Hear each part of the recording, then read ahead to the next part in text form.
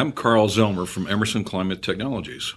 Welcome to our Contractor Podcast, HVAC on the Air, where guests are lovely, but the host has a face for radio. That would be me. I've been told that many times. Today I'm joined by two great contractors, Tim Kropp, president of Kropp Metcalf from Virginia, Maryland, and Washington, D.C., and Vince Gillette, president of Gillette Air Conditioning from San Antonio, Texas.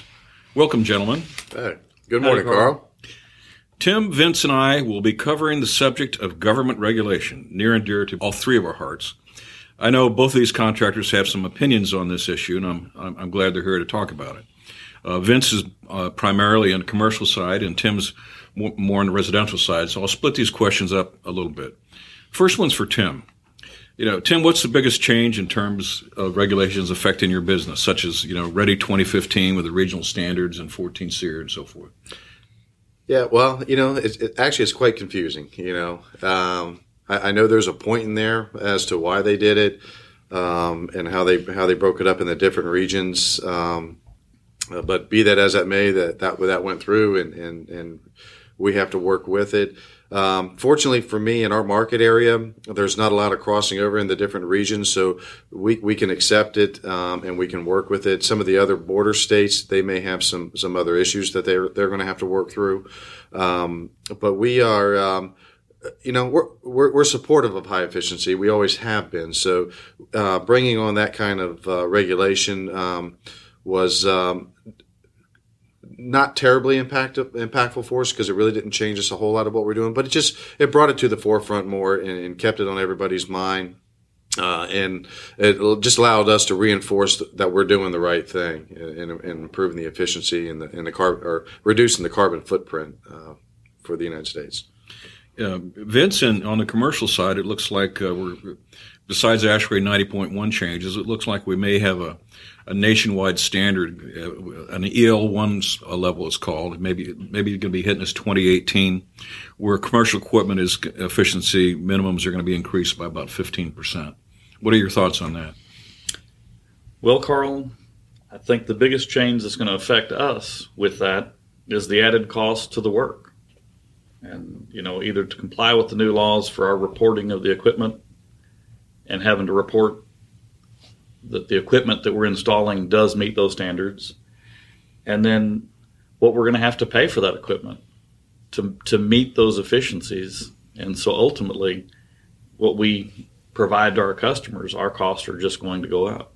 And there's discussion about another level, another 15% on top of that, which should be coming up in the early 2020s, and so a 30% bump from the equipment you're selling today. You have to start thinking about, well, the new equipment is going to have more heat transfer. Will it fit in the roof hole if it's a replacement unit? Will it fit on a semi?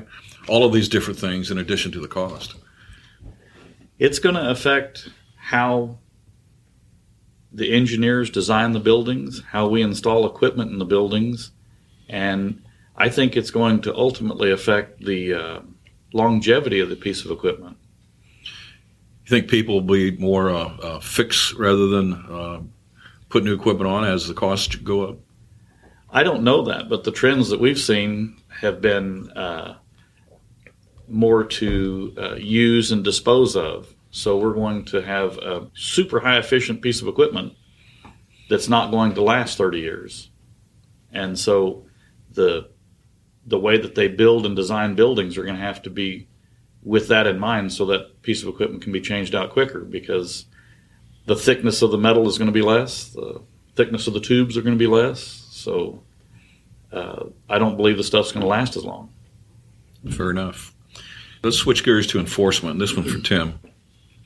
So in your area, or with some of the folks in your mixed group, do you see issues in the enforcement of the regulations? Absolutely, Carl. The big question is, how are they going to do it? I mean, it's purely going to come to a manpower issue on how they're going to enforce this. I mean, the way that it's written, it's all nice and it has all these great intentions, but when you put your feet on the road, I don't know how they can physically enforce this. It's going to be a lot of self-policing that's going to be going on, I'm sure, and working with the manufacturers and your vendor partners maybe to help out with that. If everybody does their part, then it'll certainly, the self-policing will make an impact. But beyond that, and looking to get support from enforcement from your counties, cities, or what have you, I wouldn't rely on that with it. So it's we all need to self-police ourselves with the best intentions of why it's been put in place and support it. If you're as you mentioned earlier, if your trading area is all in one region, I guess it's not much of a problem. But if you're competing in an area where you just go over the river, over the bridge, and you're now in a 13 SEER versus a 14 SEER environment, there could be a lot of bootlegging back and forth. Yeah, and there is. And to be honest with you, I don't know a clear answer on how to stop that. I mean, it's, if those who want to do it are going to do it, but hopefully good contractors out there are going to do the right thing and abide by the rules as they've been written. Vince, a similar question for you on enforcement of commercial regulations, and maybe compare and contrast trying to deal with local building codes and variations thereof. Well, it's been a challenge for us because as the codes change, the interpretation of those codes is left for the folks that read what it says. So there's been a lot of conflict between our local city inspectors and the mechanical engineers who design based on the new codes. What we've done is set up meetings between the local city inspectors and some of the contractors to discuss those codes and how we deal with those things so that we can all understand the way they're interpreting it and then have discussion on what a definitive answer might be. And it's just challenging. Particularly on a big commercial job, I could see it be a disaster where you have an interpretation and they come out to the job site and to sign off on it. It's like, no way. That's exactly right. And then between the different inspectors, the one reads it one way, another one reads it another way. And so that's how we've tried to manage it, is we've had meetings with all the folks together. On the residential side, I don't, like say you mentioned self-policing, and do you think that's going to work, Tim? No, it's just high hopes. In all reality, I would like to think that, but really, when you think of it, there are a lot of great contractors out there. There are a lot of honest people out there, and so I've got to keep that faith that we are going to do the right things when given the opportunity to do it. And again, knowing that those who do want to break the rules, they're going to break the rules, and it's just one of the things we're going to have to deal with. But if we get support from the different associations, the vendor partners, and even the licensing jurisdictions in those areas that do have licensing, all that will help. That's not going to solve the problem, but it will help. I want to talk about future regulations, and it's a little bit murky in terms of what is being discussed at this juncture, but we can bet that in the early 2020s there'll be minimum energy efficiency increases for both res and commercial. And on top of that, there's going to be a refrigerant change at that point in time to probably more R32-based equipment. Any thoughts you see in that arena on the residential side, Tim? Yeah, well, as you said, it's coming. There's no way to stop it. It's going to continue. That's what kind of makes it fun at times. As you get the new challenges that you're going to be faced, and you again want to do your part to try to help reduce that carbon footprint as much as possible. Some of the areas that I see are going to be in particular problem from a residential standpoint is going to be application. Eventually, we're going to get to physical sizing problems. We're going to get to ventilation problems. We're going to get to air distribution problems. There's other things that impact efficiency.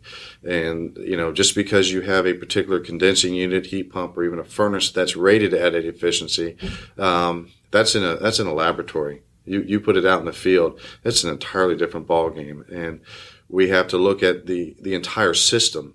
If we really want to solve this problem and really want to reduce that carbon footprint, we need to look at the entire system. So I see more regulations coming through on air distribution and the airflow diagnostic side of things. So in building performance, which that's what our company believes is going to be coming down the road. So we're preparing ourselves in advance, and we've really gotten involved in home performance and building performance, and taking a look at air distribution as how it affects the entire home. Vince, most of the refrigerants they're looking for, say, 10 years from now, range from mildly flammable to A2L is called to flammable. It's bad enough to have a 10 pounds of charge at high pressure in a residential, but the type of equipment you deal with, having something that's even mildly flammable, there's a whole new ball game in terms of a public building that and how safety is going to protect that. It absolutely is. And, you put something down the bottom of a 15-story building in the basement of that is even mildly flammable. It adds a whole new level of what the concerns are, the equipment that you're providing. The other thing that's a little bit difficult for us, we do design build work, we do lots of change outs, we do lots of things, and we try to provide the very best solution for that customer. And the not knowing part for us of what the new compressors or the new refrigerants or the new systems will be, it's very hard to recommend the proper piece of equipment for these change outs today. We're just having to work with what we have and hope for the best, because there's just no answers. I would say probably as these technology changes take place, the equipment manufacturer is going to have to be more, provide more education to help you make those kind of choices you just talked about. That's all I had today, gentlemen. Thank you, Tim and Vince, for your time, and let's have a good day today. Sounds good. Thanks very much.